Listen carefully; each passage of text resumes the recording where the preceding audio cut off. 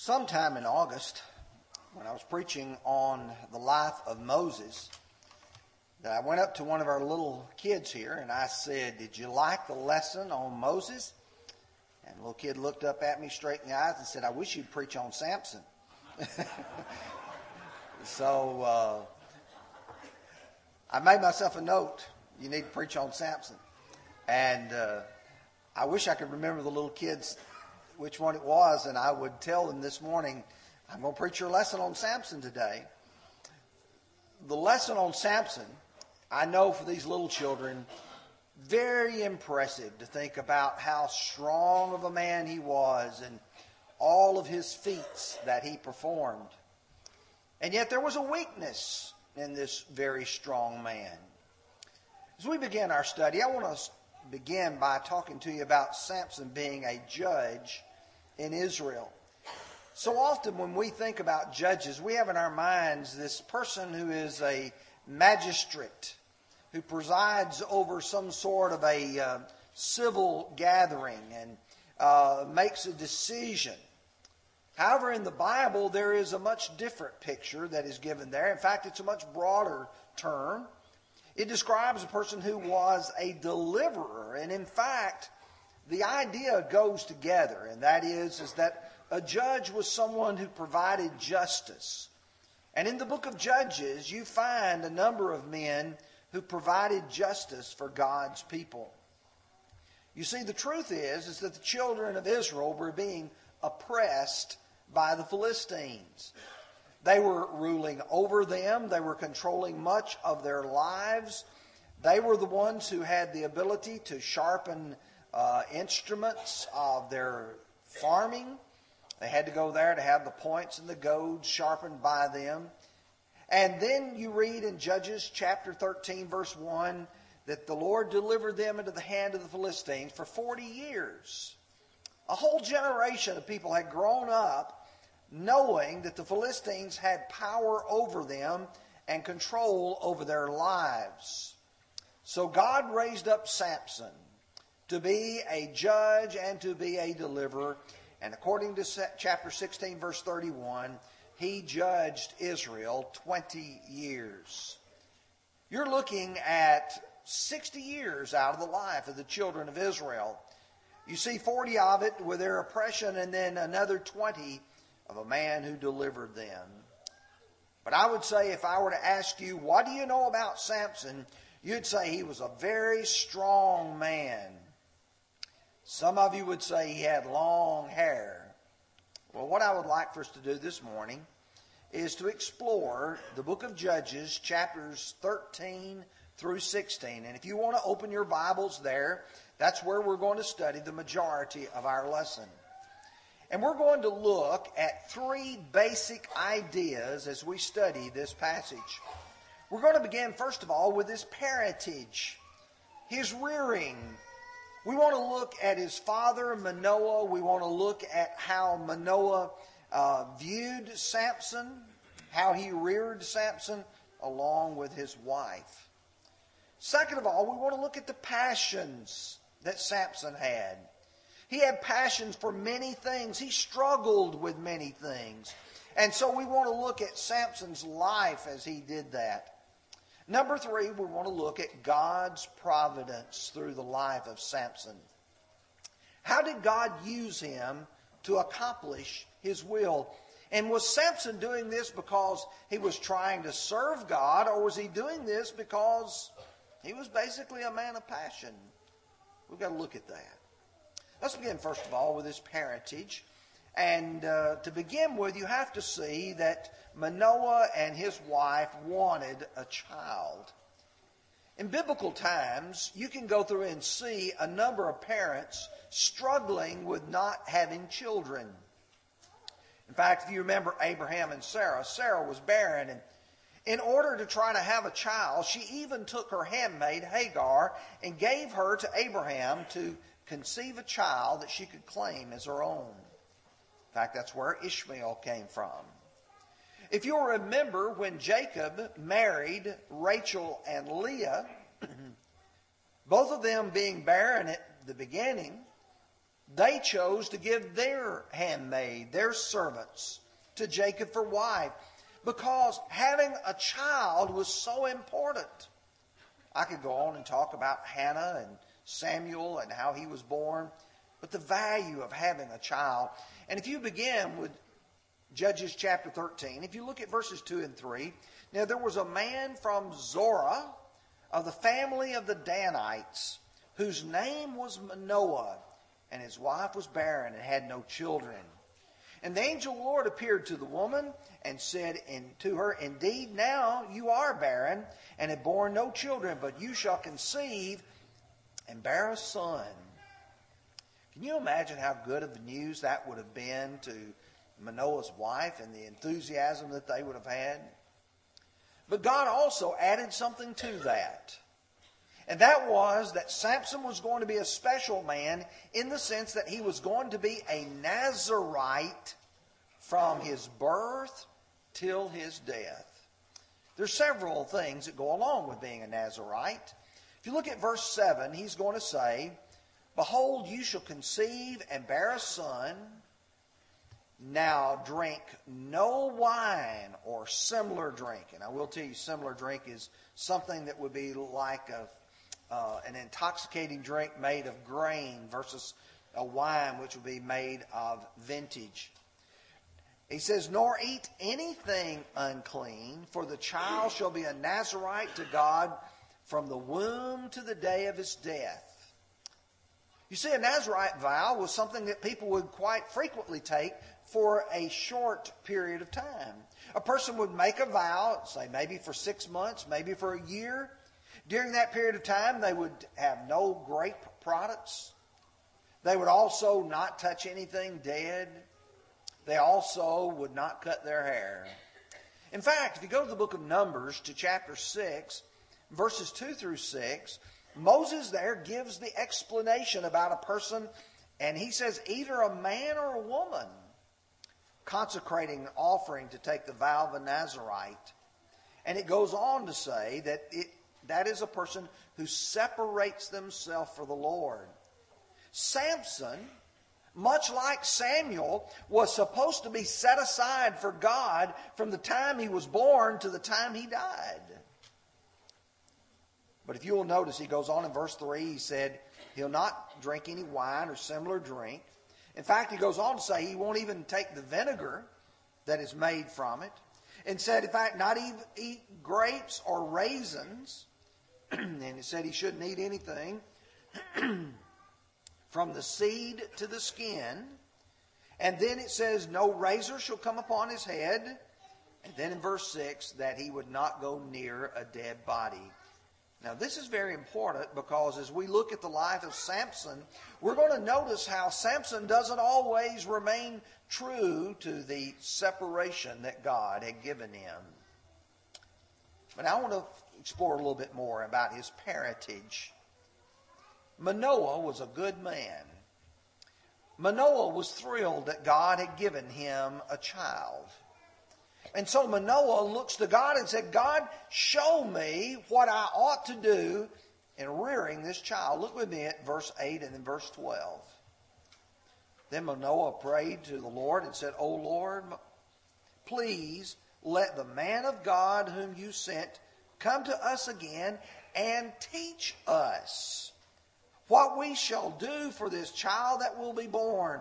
We want to know how to rear this child. How do we teach him?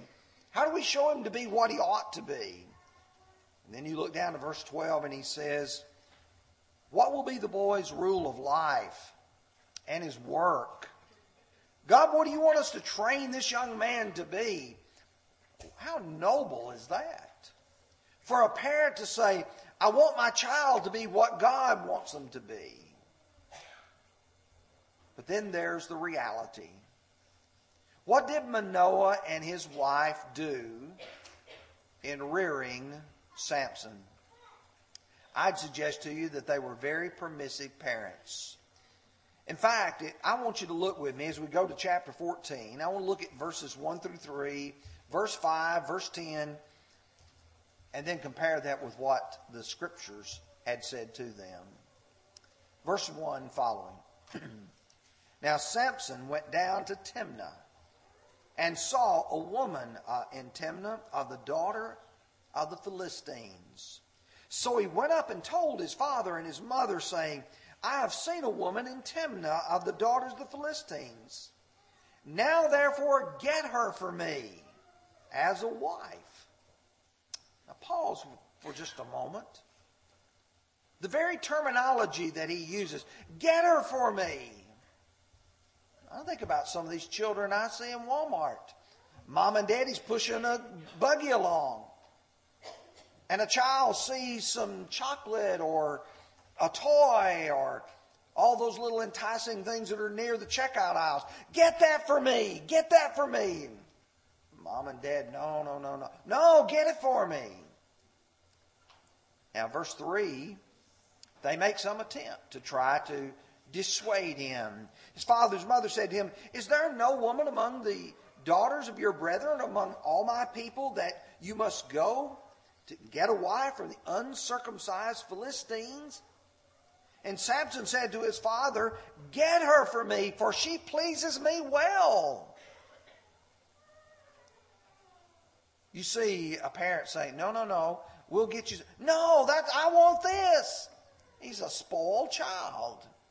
And you can say, well, they just tried to talk him out of it. But if you keep on reading, verse 5, so Samson went down to Timnah with his father and mother. He said, I want this woman. Well, what did they do? Here they are. They're going with him.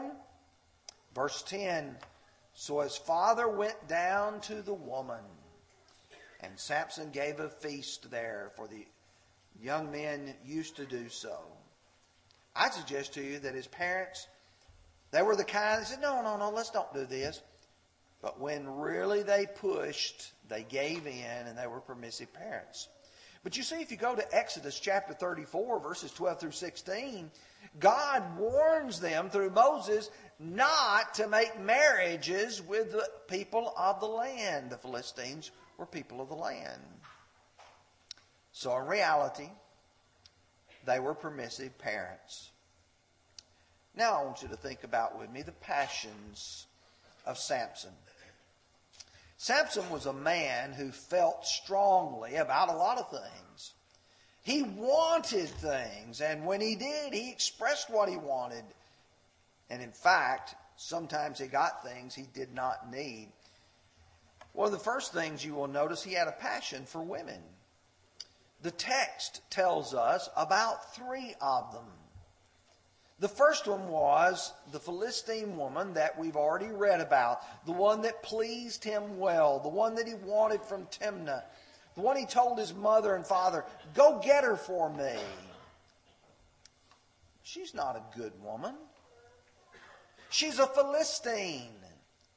And when the riddle was posed, and we'll talk about the riddle here in just a moment, she revealed, because she pressed him and pressed him and pressed him, and finally he revealed to her the riddle, and she told her people. Her loyalty was not with him. She was a Philistine. The second one is found in chapter 16, verses 1 through 3, and the text simply calls her a harlot of Gaza.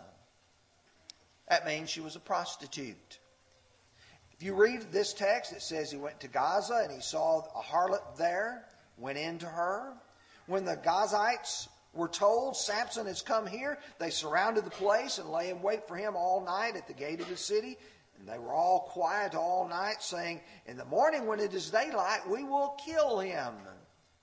And Samson lay low till midnight. And then he arose at midnight, took hold of the doors of the gate of the city and the 2 gate posts, pulled them up, bars and all, put them on his shoulder, and carried them to the top of the hill that faces Hebron. Wow. When you read about those places, you can say, well, that wasn't much. Can you imagine picking up the gates and the bars of the doorpost and toting them to Murfreesboro? That's a pretty major thing to do that. But I want you to notice, here he is, he's going into a harlot. That's not a man of who's able to control his passions. But the third one is the one I know that you all know about. Her name was Delilah. The text doesn't tell us she was a Philistine, but she lived in Philistia, so I would imagine she's a Philistine. Chapter 16, verse 4, and afterward it happened that he loved a woman in the valley of Sorek, whose name was Delilah. And she, like his first wife, was not a woman of great character. In fact, she allured him more than once to try to reveal his strength, and he exhibited his lack of self-control by finally revealing it to her, and ended up costing him his eyes and ultimately his life. You can say, well, what's the seriousness of this? Do you remember 1 Kings chapter 11? It said about Solomon, Solomon loved many foreign women, as well as the daughter of Pharaoh, women of the Moabites, Ammonites, Edomites, Sidonians, and Hittites. The nations of whom the Lord had said to the children of Israel, you shall surely not intermarry with them, nor they with you. Surely they will turn away your hearts after their gods. Solomon clung to these in love. So did Samson. He was a man who had a passion for women. But I'd suggest to you, he also had a passion of anger. He was a man who could easily be provoked to losing his temper, and in doing so, take the lives of people. Let me give you some illustrations. Do you remember when he went down and was going to marry this young lady? I wouldn't call her a lady, the young Philistine. And when he did, he was going and he was met by a young lion. He tore the lion apart just like a lamb would be torn apart. And when he came back, he found honey and bees in that lion. And so he said, I know what I'm going to do. I'm going to pose a riddle to these groomsmen of mine that were provided by the Philistines. And so his riddle was, out of the eater came something to eat. Out of the strong came something sweet. All week long they're trying to figure out what's the answer to this. What's the answer to this? When you go to chapter 14, look at verses 8 and 9. And so the men of the city said to him on the seventh day before the sun went down, what is sweeter than honey? And what is stronger than a lion? And he said to them, if you had not plowed with my heifer, you would not have solved my riddle. Then the Spirit of the Lord came upon him mightily, and he went down to Ashkelon. You remember he's in Gaza. Goes down to Ashkelon and killed 30 men, took their apparel, and gave the changes of clothing to those who had explained his riddle. Here he is. He had promised to give them 30 changes of clothes, and they had promised to give him 30 changes of clothes, depending upon who solved the riddle. So Samson goes down and kills 30 men and gives the clothes to them. Well, that's not all. Do you remember he goes back and he's wanting to get his wife? But after he left, his wife was given to the best man. Well, that was odd. And so he returns to reclaim his wife, and when he does, the father says, I thought you didn't want her, so I gave her to your best man. What does he do? He takes 300 foxes. He ties their tails together and put torches in them. And then he turns the foxes loose, and they go throughout all of their fields, all of their groves, all of their vineyards, and burns them. We read in chapter 15, verses 3 through 5. And Samson said to them, this time I shall be blameless regarding the Philistines if I harm them. He took their foxtails, and we read about those, and it took and burned all their grain. Now, following the execution of his wife due to this burning, the Philistines responded by killing his wife. Now Samson's going to respond to that again. We read in verses 7 and 8, Samson said to them, surely, or since you would have done a thing like this, I will surely take revenge on you, and after that I will cease. So he attacked them hip and thigh with a great slaughter, and went down and dwelt in the cleft of the rock at Edom. I don't know how many men was killed here. It just says there's a great slaughter. That's not all. He was turned over to the Philistines by some of his own people. He said, just don't do anything bad to me. And they turned him over. They sent him bound. After they bound him and the Philistines had him, then he just breaks all those bonds off. And then let's read what the text says in chapter 15, verses 14 through 17. The Spirit of the Lord came mightily upon him, and the ropes that were on his arms became like flax that is burned with fire, and his bonds broke loose from his hands. He found a fresh jawbone of a donkey, reached out with his hand, took it, and killed 1,000 men with it. You see, Samson, as you've seen here, was not only a man with a passion toward women, he was a man with a passion toward anger. And it didn't take anything for him to take somebody else's life. But now let's look again. He likewise had a passion for food and drink. And you say, really? This is where you begin to understand his Nazirite vow and how he had no respect for it. You see, he killed the lion, and later he returned to the carcass and found the swarm of bees and found the honey. But that was wrong for him to do that.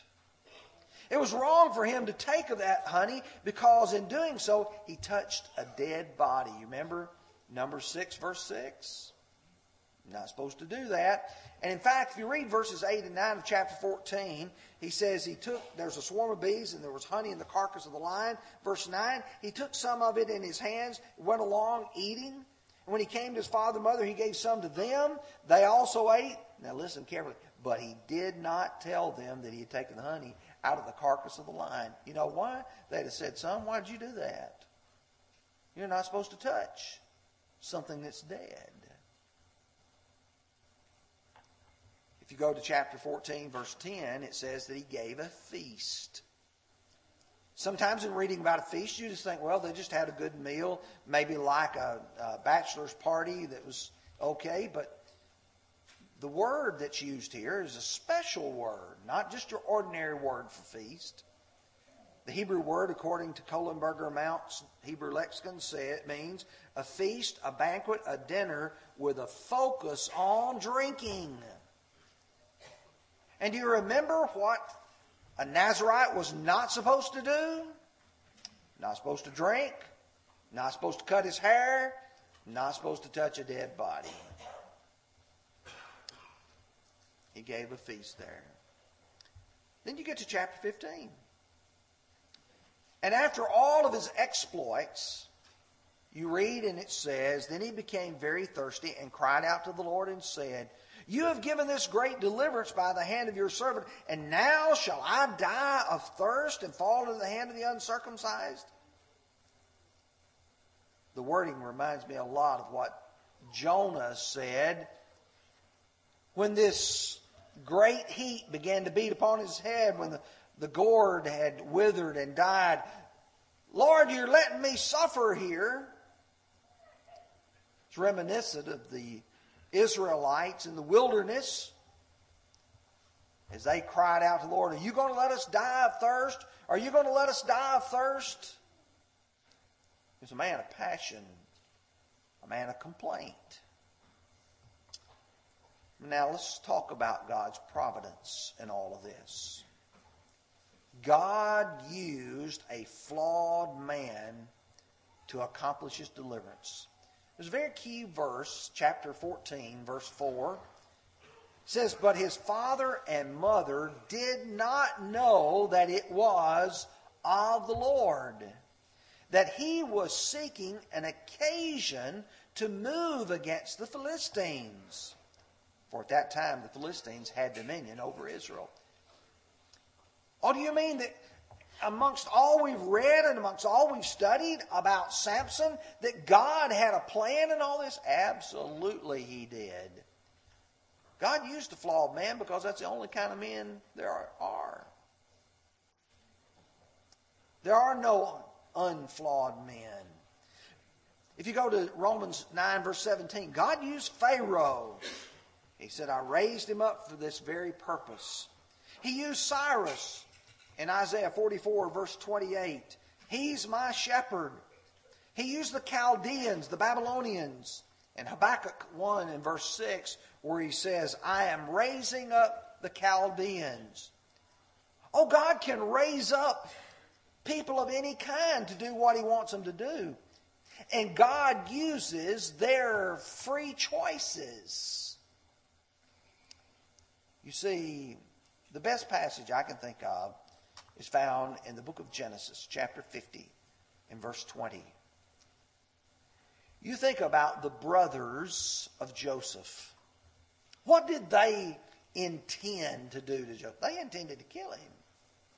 They intended to make his life miserable. And here's what Joseph, by inspiration, said. But as for you, you meant it evil against me. God meant it for good, in order to bring about, as it is this day, to save many people alive. You had one purpose in mind. God had another purpose in mind, and he used it to bring it about. Samson was a very flawed man, but God used him to be a deliverer of the Israelites from the Philistines. Now, very quickly, in the next just short time, I'd like to point out 6 life lessons that we ought to draw from this. First of all, parents should seek how to rear their children properly. You only have your children for such a limited amount of time, and you only have that short span of life to be able to set them in the right direction. Ephesians 6 and verse 4 says that fathers should bring up their children in the training and the admonition of the Lord. Proverbs 19 verse 18 says, chasten your son while there is hope. While you have an opportunity. 1 Samuel 3 verse 13 talks about Samuel and about his sons, and he says, because his sons made themselves vile, and he didn't restrain them. He didn't try to stop it. As parents, we ought to be asking, God, how should I raise my child? And then be consistent with what it says. But number 2, regardless of everyone's rearing, we at some point in time become responsible for our own choices. Oh yes, Manoah and his wife bore some responsibility of giving in to Samson.